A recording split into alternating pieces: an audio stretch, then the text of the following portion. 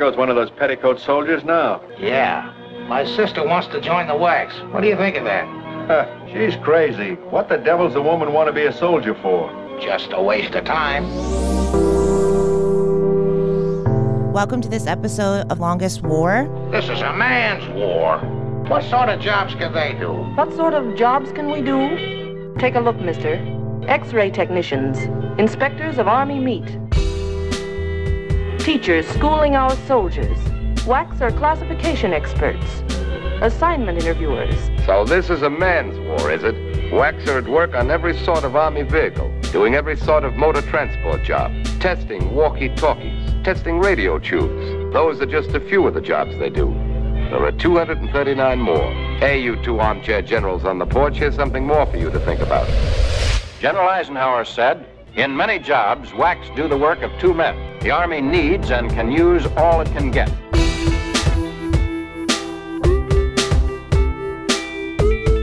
My name is Lauren Del Ricci, and I'm a Navy veteran.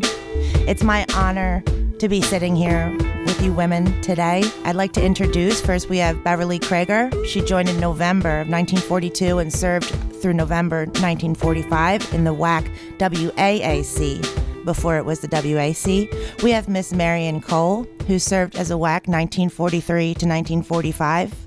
And we have, last but not least, especially not least, Emily M. Drake, a WAC from 1944 to 1946. I'd like to give you my sincere welcome to our podcast today. Usually it features veterans of post-9/11 conflicts, but we wanted to do a special episode. I didn't know there was a national convention of Women's Army Corps Veterans Association, which is the name of the group here that is convening this weekend. And when I found out you were coming, we made it priority to get here so we could hear a little bit of each of your stories. And it's equally special to have three women that all served in World War II. So with that, we'll get started. The reason I was going to say that you did not know that there was a convention because we have contacted various newspapers and not one of them put it up. Except the Post-Gazette, finally. Yeah. Well, we can open with that, because I did notice in that article, Emily, you said we're an invisible population. Right. And you claim it's your responsibility to educate. Everywhere I go, I ask, especially the younger people, did you know that we had a all-women's Army Corps? A lot of them did not. And I said, they don't teach you in school in history? No, ma'am. No.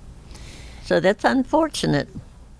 When I was in college, I asked an audience of people, how many people think a veteran is an old guy? That's it. Every kid raised their hand, right? Of course. In their 20s. And I can understand where you're coming from, because I would like to help break that stigma as a female veteran myself. Right. So I can remember seeing a flyer of a woman, and the question, I believe it was a recruiting poster from the 40s, and it says, "Are you a girl with a star-spangled heart?" You guys remember that? I was in high school at the time, 1940. I don't remember seeing anything like that. I don't either. This one right here. You guys don't remember that? No way. No. So if it wasn't, do you remember it, Bev? That part, Yeah. the pic, yes. Is that what got you to join? I mean, was it a recruiting poster, or what? What made you decide, I want to be a part of the Women's Army Corps? You asked me what made me decide to join? Yes. It's so simple. My brother was in the Army. I wanted to get away from home. I thought, gee, what happened to us? We've got to take care of our country. So I enlisted. Slightly underage. But I say to people, the judicious use of Clorox on my birth certificate suddenly aged me a couple of years. I was able to get in.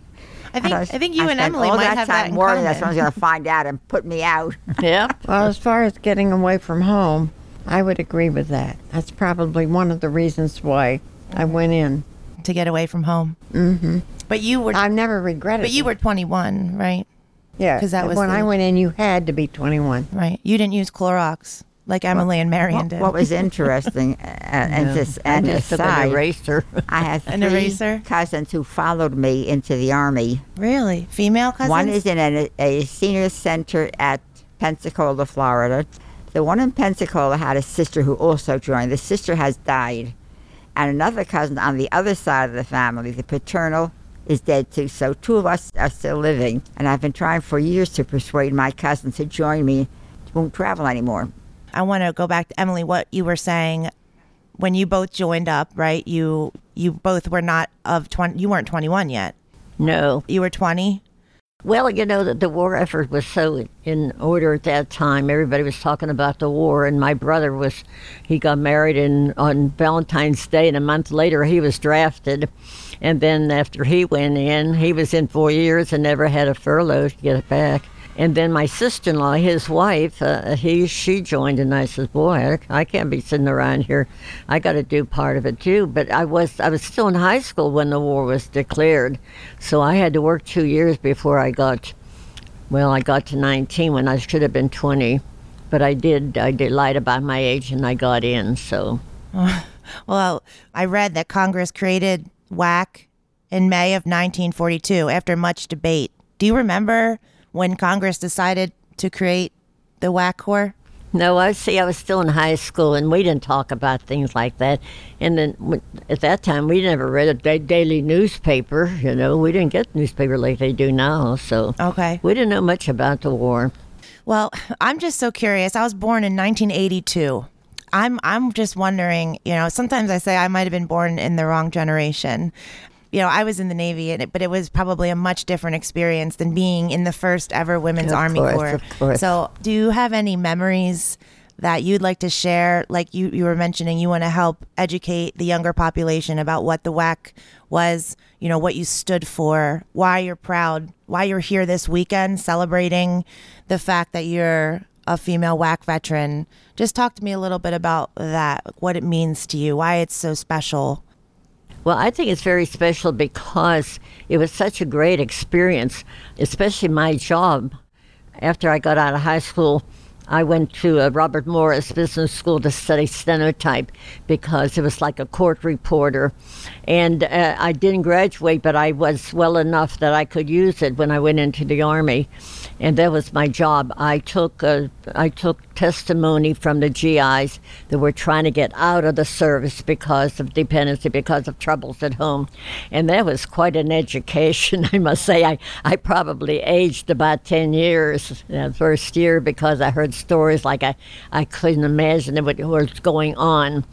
And then alongside of that, you learn to stand on your own 2 feet, and just the experience of working with all the people, you have to have discipline, and you learn how to obey, which I think is very important.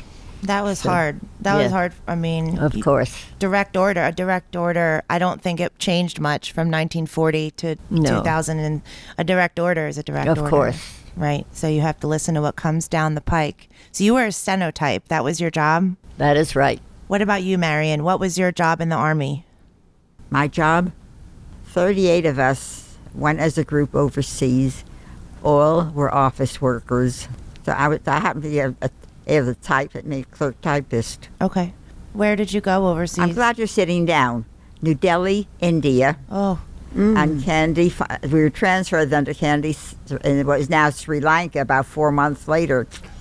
So in New Delhi, we were with some Chinese, with the WACIs, which the Women's Army Corps in India. We were with Wrens. In Ceylon, it was all American. It was a very safe area. By the time we left and came back, 21 months away. 21 months. Wow, that's a long time away from home. Yeah.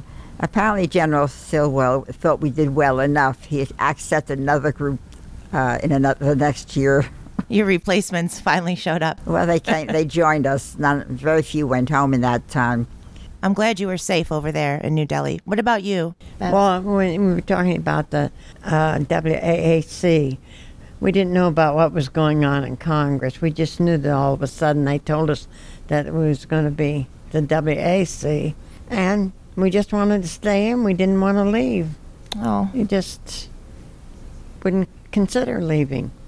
You had a choice. You could leave and get an automatic discharge. Mm-hmm. But so what did you do in the service? I was a telephone operator, and always with a male group.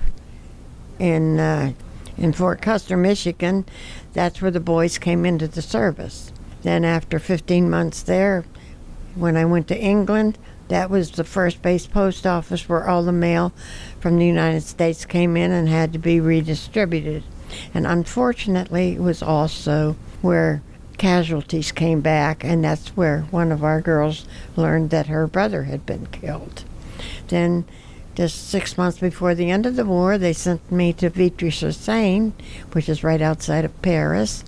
There again, still working with the post office, but needless to say, on VE Day, and in case people don't know, that's Victory in Europe Day, I was there for the big celebration in Paris. And come VJ Day, the end of the war, no celebration in Paris, whatever. Really? And we still hadn't come home, even after 6 months. They were getting us ready to come home. Mm-hmm. And if we had come home and the war hadn't been over, we would have been sent more toward the Pacific to do either in the United States or to the Pacific area. And that was about it. Do you remember VE Day? Yes. We celebrate.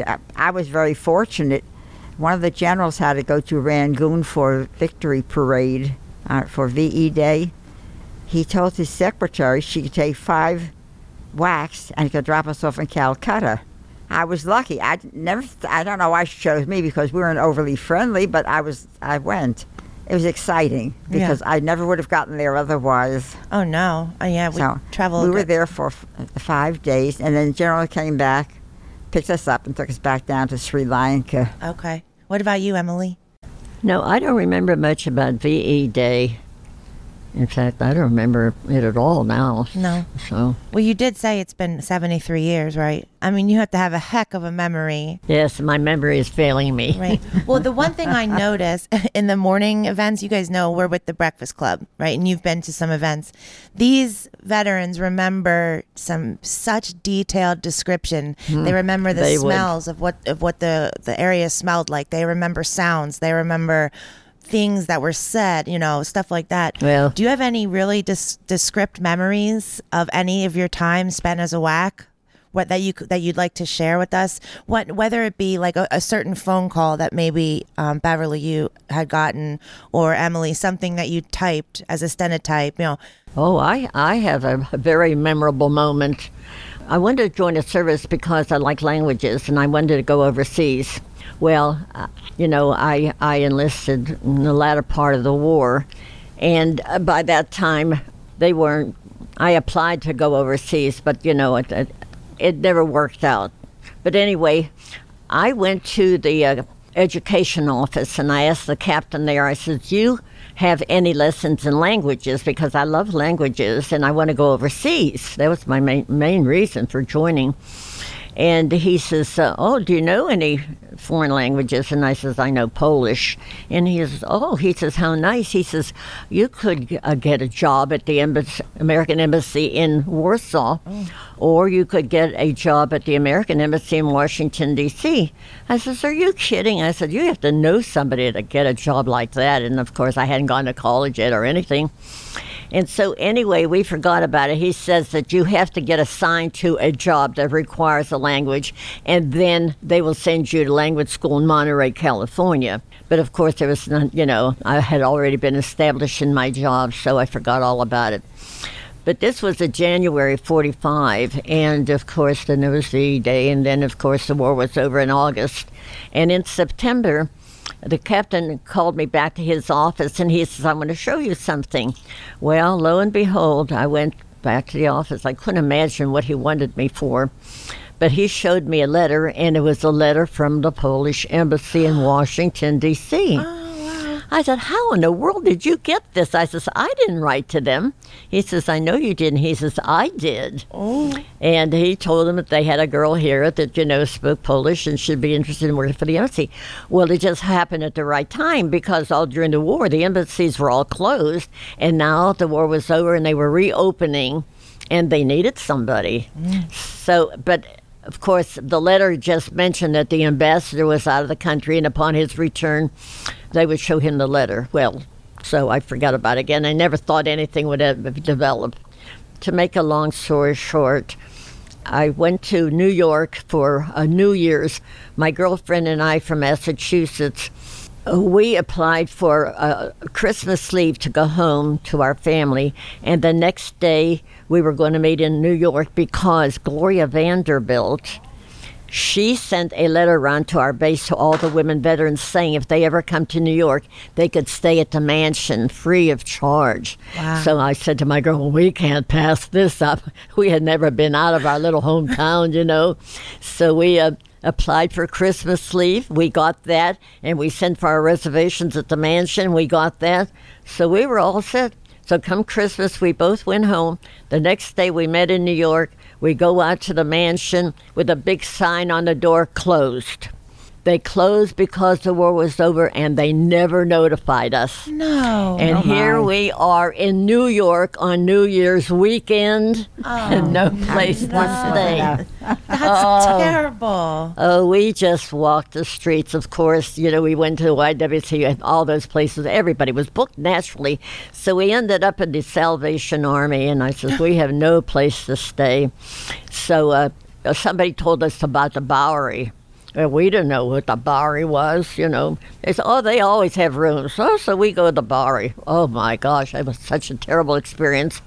I can't go through that. And I said to my girlfriend, I'm not staying here another day if I have to sleep on the street. So we went back to the Salvation Army and told her, I says, we have to get back to camp, and we can't go back. And so we're stranded here, so would you please tell her that we have no way to get back to camp? So she was kind enough to send a wire. So my girlfriend and I went on, had breakfast. We came back, and there was a letter from our commanding officer, a wire, telling us to report to Bowling Field in Washington, D.C., because there were 2 officers that were flying up there, and they would bring us back. I was stationed in Orlando Army Air Base in Florida. So that's what we were supposed to do. We were supposed to meet them at 9 o'clock the next day. Well, we had no trouble going to Washington from New York because they had commuter trains on every hours, and the old rickety trains that they got out because they was all filled with military, most of them. And so we were lucky we got a seat, and I was sitting by the window enjoying everything. About 2 hours later, the window broke out, and there was glass all over the place, and of course we couldn't change seats because there were no seats to be taken. So for the next 2 hours we sat with that cold air blowing in on us. Oh no. And while I was in Florida from one of the lakes, swimming in lakes, I contracted an infection in my face, and every month or so my face would swell. Well, anyway, from this cold air blowing on me, by the time I got to Washington, my face was just hideous. I had a big swollen pussy bulb on my face, and my eye was closed, my chin down here. So we got to Washington, and of course, there again, it was late at night. We couldn't get any bus out to Bowling Field. There was a hotel across from the station, and I said, well, I know we can't get a room there, but maybe he can let us sleep in the lobby, you know, and until morning. So we went in there, and he says, oh, my gosh, what a mess. He says, let me check things out. Well, it just so happened that one of the maids was called home on emergency leave, and her room was empty, and he gave it to us. Oh, thank God. So anyway, this is very interesting because the next morning we got up early. We got to Bowling Field. We were supposed to meet these officers at 9 o'clock, and we were scared. We were scared because neither one of us had ever been in an airplane. And then I said, then we're going up there in the sky with 2 strange men. We didn't like that either. So anyway, we were nervous wrecks, and they were about 2 hours late, and we didn't think they were ever going to show up. Well, they finally did. And the one officer looked at me, and he says, oh, my God. He says, what I got to tell you, he said, we have to stop overnight in Pensacola, and if anything should happen to you, we wouldn't know what to do. You better go see the doctor. So they took me over to the medics, and the doctor took one look at me and said, of course you're not going anywhere. You're staying right here. So my girlfriend had to go on alone, and I thought she was going to have a heart attack. But anyway. What a nightmare. Yes. Make a long story short, so I was in the hospital for 4 days. The 3rd day, I got a wire from my commanding officer from Florida, and it was forwarded to me from the Polish embassy. And the Polish embassy was requesting an interview, and I just happened to be in Washington. How about that? Now, you know that if I had gone back to camp, I would have not been able to get another leave, and I wouldn't have had the money for the train fare or anything like that. So another coincidence is, so I immediately called him. The next day, I went down, I had my interview. They said, he said, yes, we'd like to have you, but we can only hold the job for 2 weeks, I says, well, I'll speak to my commanding officer. So anyway, by this time, I was very thrilled to pieces, and I was ready to get back to camp to see if I could get discharged. And I went to the train station. There again, do you have a reservation? And I says, oh, no. He says, well, we're booked for months. He says, everybody from New York is going to Florida for the winter. Right. This was January. And he says, I'm so sorry, we're booked for months. Well, just lo and behold, at this moment, his telephone rang, and it was a man canceling his reservation to Florida, and he gave it to me. Oh, so, you were talk about luck. Florida's a big state. Where was it? I was stationed in Orlando Army Air Base. I think it was destiny. That's why you were really meant. You were meant to be on that at the Polish embassy. Well, that's what I said. You took the job? Oh yes. And how long did you work there? It took me a month to get out of the service, and I don't want to go through that detail. And so when I got home, I didn't even know whether I had a job, and I would have been disappointed, because I would have stayed in the service then. So anyway, I did get the job. I went there, and I got to tell you this one more thing. While I was there, my face blew up again. And I landed in the Veterans Hospital, and while I was in the hospital, President Truman had a garden party for all the veterans in the surrounding hospitals, and I got to go to that. Oh, my gosh. So I got to meet President Truman, his wife, and what was her name? His daughter's name, I just love it, Margaret Truman, and the whole cabinet. That's so those are my special. memorable moments of my service. What a great story. So if that window had never shattered on that plane, despite what it did to your face and the cold and what you had to suffer through, that was like, it was like the event that made all the other dominoes fall. That is amazing. What a good story. Just amazing. I don't have any stories to tell like that. But I was in a pub in England, and a young man comes up to me and says, our young soldier came up to me, taps me on the shoulder, and says, "You're from Meadville, aren't you?" Oh, my gosh. How did he know? He lived next door to a friend of mine. You know how girls go back and forth to their houses. Not only that, his brother and I were in the same class. And he knew me. I'll be honest, I wasn't sure who he was. Like that. He must have had eyes for you. You were from Meadville, huh? Yes. Oh, my gosh. Meadville, PA, right? Yeah. Right. And another one I had was I went over on the Queen, to England, on the Queen Mary. Oh, wow. And I'm walking down the street in England, and a young soldier comes up to me and says, you came over on the Queen Mary, didn't you?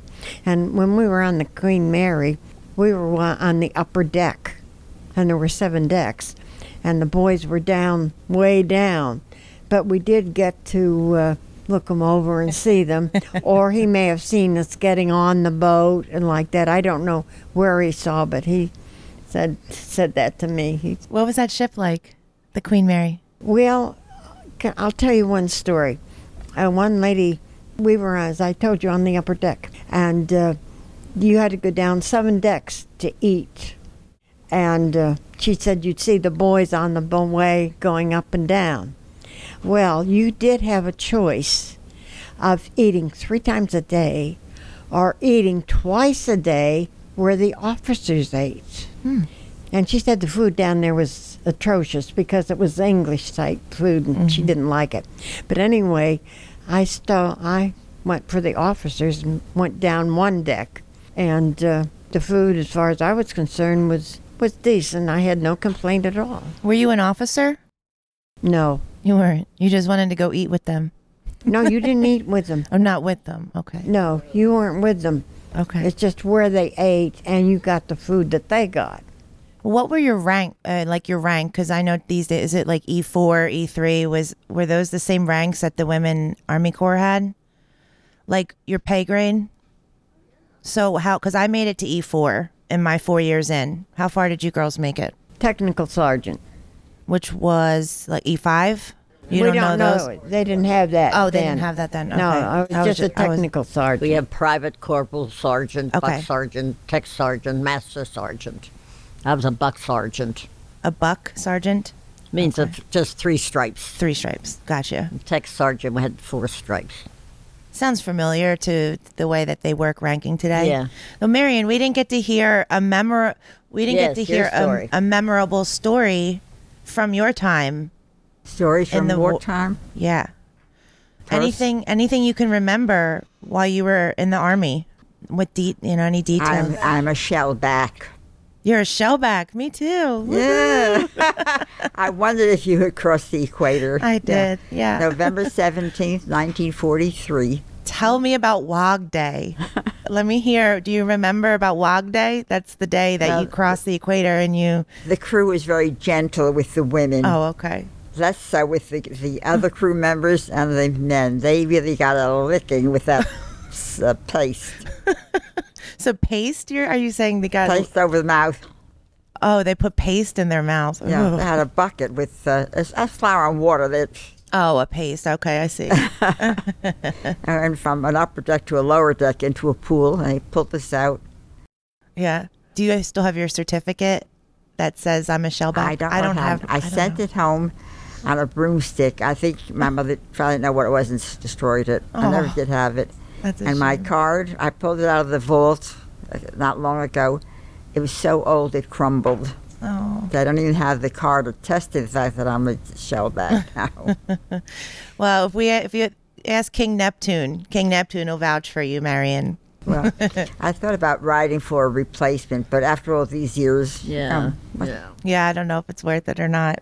I was lucky. I got one of my medals, the one from the WACS to the WAC when we had the transition. It was so faded you couldn't see the green and the gold on the ribbon. I wrote to the department that handles that, and they not only sent me a replacement for that, they sent me all of my ribbons hanging from the fabric and replaced all of my barcodes. So I've got a whole pile of them. And this time in life, what am I going to do with them? I'm past the age for some of that stuff now. Well, I know locally here, Soldiers and Sailors Museum, like sometimes they take certain memorabilia and they put it on display. I know one of Elaine Berkowitz, she's one of your fellows here. Her uniform is on display my son over there. sent me this. That's very nice. The ruptured duck. She's pointing to her fanny pack, which has a ruptured duck. You got a on ruptured duck? Yes. Tell me about the ruptured duck. It's a little pin with this emblem on it. Okay. On the discharge from the Army after World War II. And a few years ago, my son found this and sent it me. So I wear it now. Everybody knows I'm a veteran. What does the ruptured duck stand for? Like, what is that? I don't know. You don't know? What's the significance of it? I think it's discharged from the service. Okay. Yeah. It's just proof that we're in the Army. That you were in. That you were in the Women's Army Corps. Yeah. Or even Army, too. Or they have just ruptured ducks. They have Army. An Army thing. Yeah. I have a friend with whom I play Scrabble a couple of times a week. Oh. He wears his ruptured duck always on his lapel. I've never seen it him without it in all of this years. Nice. Oh, nice. That is nice. He says that he was in the service. Very nice. Well, I don't have to wear mine. I am wearing it. Did any of you meet your husband when you were serving? No? Me neither. I'm just wondering. Where is yours? What? Where is your ruptured duck? I don't remember ever getting one. You may not have. I don't know. I got one. Her rubber ducky's in the bathtub. Let me ask you, where is yours now? Mine's on my uniform. We were only given one uniform on discharge. Yeah. We're at home and that was it. That's it. And then it outgrew me. I went from 165 to 135, and now I'm down to 109. So oh, wow. What was it like? I kept the uniforms. I couldn't wear it anymore. What was it like when you got out of the Women's Army Corps? You came home to the United States, and you came home to Meadville, or where are you from? Pittsburgh. Pittsburgh. All right. Mm-hmm. What was it like coming home? Well, it was very, very, how should I say, exciting. I got discharged, and I came home. It was 12 o'clock at night down to Pennsylvania Station, and they had a USO there. And I was able to stay overnight because my brother couldn't come and pick me up at night. And so the next morning, he came and picked me up And we got home about 9 o'clock, and at 10 o'clock there was a knock on our door, and it was from Western Union, and it was from the Polish embassy telling me to report to work on Thursday. Oh. And this was Tuesday, so I was only home a half a day because the next day, Wednesday, I had to take the bus. And back then it took us 10 hours to get to Washington on the bus from Pittsburgh. Wow. So that was exciting for me. And there again, I get to Washington and there's no place to stay and I don't have the money to buy a big hotel. I ended up at the Salvation Army again, and the lady put up a cot for me and I slept there in my civilian clothes and went to work the next day. Oh my gosh, you had it rough. You had issues with transportation and I had lodging. an exciting life. I'll tell you, the best thing that ever happened to me was to join the Army because I had many, many experiences. So did they once you started working at the embassy in Washington, D.C., did they put you up? No, they did not put me up. But one of the girls... You didn't have to commute to Pittsburgh, did you? No. The one of the girls that worked there, she lived in the hotel across the street, Hotel for Women. And she let me share her room until I got an apartment. Oh, that was nice of her. And so I got to tell you this, too. I got an apartment eventually in a house of women. It was just all women, and this was on Peace Street in Washington, D.C. Well, I hadn't been in Washington, of course, for years and years and years, but I went back in 2013, a couple of years ago, and I visited Peace Street. And now our building is an office for Ralph Nader. Oh. For Ralph Nader. Wow. So that was exciting, too. I was, oh, my gosh. That's pretty neat. Yes. Yeah, sometimes people have mixed feelings about going back to where they served or where, in the past. But Well, one of the diplomats that I worked for at the embassy, let's see, it was in 1952, and I left because the government of Poland was overturned, for communists took over, and we were getting new people coming in, and most of the diplomats that I worked for defected and stayed in the United States. And the one diplomat I worked for became an American citizen, and he was a professor of languages at Berkeley University.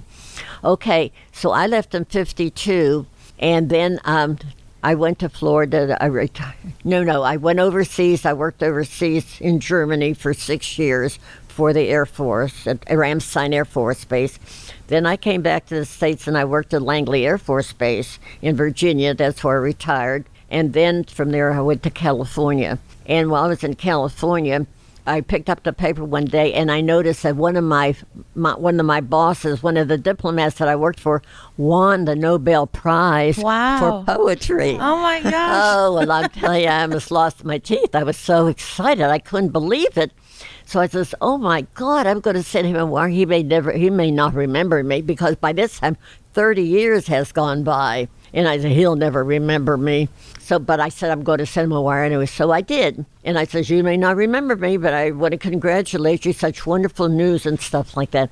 Well, lo and behold, if he didn't send me back a copy of his poem, the one that he got the prize for, and it was in Polish. And then below, it was the English translation. And in between, he said, of course, I remember you, Jackie. It was my nickname. Aww. And he says, but my very best wishes. And then, of course, he signed it. So here I had his original signature. And all these years, I just cherished it. And I framed it, and kept it. Well, now I figure, what am I going to do with it? Because he has since died. And I said, what am I going to do? The kids means nothing to the kids. So I came up with the idea of going back to Washington to visit the embassy. I'd like to see it one more time. And also I thought that would be the best place for that poem. Do you remember the name of the poem? Well, no, I can't. No, but I could give you his name. Okay. If you want to. Yeah. It's okay. The poem was in Polish, so I couldn't remember it. Okay. So anyway, I went back to the embassy, and I showed them that, and of course she was delighted. She said they'd love to have it. So she had a little ceremony, a little tea, and I presented them with the poem, and they framed it, and now it sits at the embassy where I thought it belongs. Really? It's there now? Yeah. I think that was a great way for you to pay honor to that, and the Nobel Prize is quite prestigious. How do you ladies feel about women in combat today? Because I know in World War II, women were not allowed in combat, right? You answered phones, you were a stenotype, secretary of sorts. What do you feel about women in combat? You're shaking your heads no, so. I don't like the women being mixed in with the men together. You don't? No, I like the all-women's Army Corps. Okay, all right. I agree. You agree too? Why don't you think women should be in combat? Just because they're too, I don't know. delicate? That's a hard question because some women want to go in, but I cannot believe that a woman that has children should ever go into combat. They should not be allowed to even join. Right, if they have children. That's right. Because, Talking about that, it's way off, but it's okay. When we first got to our barracks, and of course the men back in those days were guarding the barracks. Oh. A certain amount of it. And we always said if any one of them dared to come into that building, they wouldn't have gotten out alive. Or we knew how we were going to go after them, rather. Yeah. So you had men guarding your barracks? I did not. This was very early when we first went. Oh, okay. See, we were the first WAC group to go to Fort Custer. Okay. So I was on a ship with men. Okay. And I was also engineer, so I spent a lot of time down in the dumps, in the bows of the ship with the men. Yes. And I never could imagine being a part of an all-women force. No, you know what I mean? It was just normal for me that Sure. I served with men. Of course. So I appreciate your point of view on Yes. that. Well, and I guess the girls nowadays, too, that wouldn't make any difference to them. But, I mean, since we've been through it, we can see a big difference. Because I don't feel that we had the men making all these sly remarks against us and stuff because they weren't around, Right.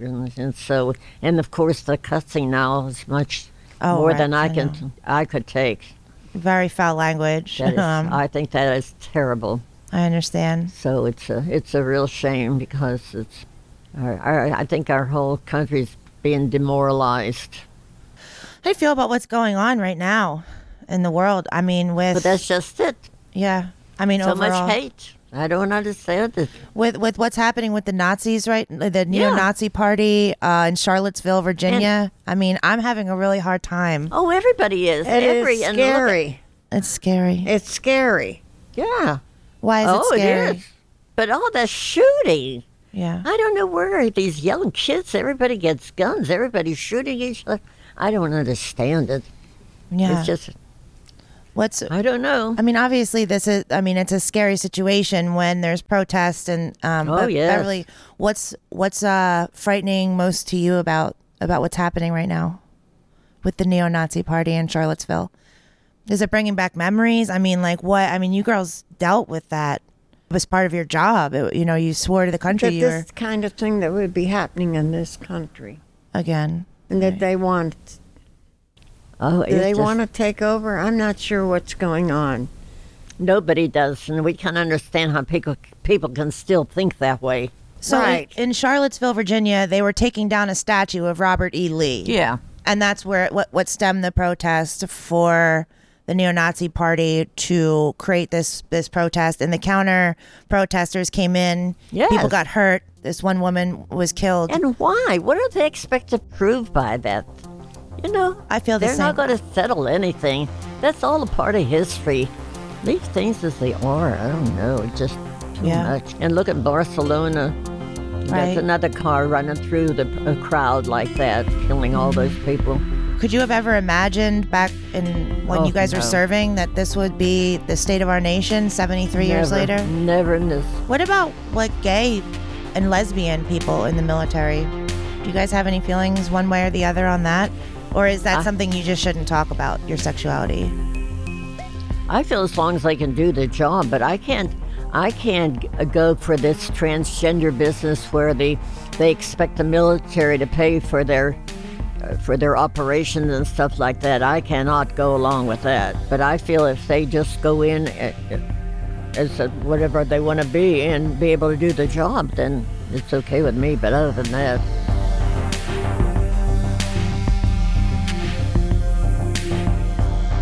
Thank you for joining us on this episode of The Longest War. Today, we were honored to have 3 women Army veterans with us. Beverly, thank you so much for being here. Emily, it was a real pleasure and an honor to speak with you all. Thank you, Marion. Well, thank you, my dear, and thank you for serving. Thank you for joining us on this episode of Longest War. If you like what you heard, please be sure to rate us and subscribe on iTunes, SoundCloud, Google Play, or your favorite podcasting app.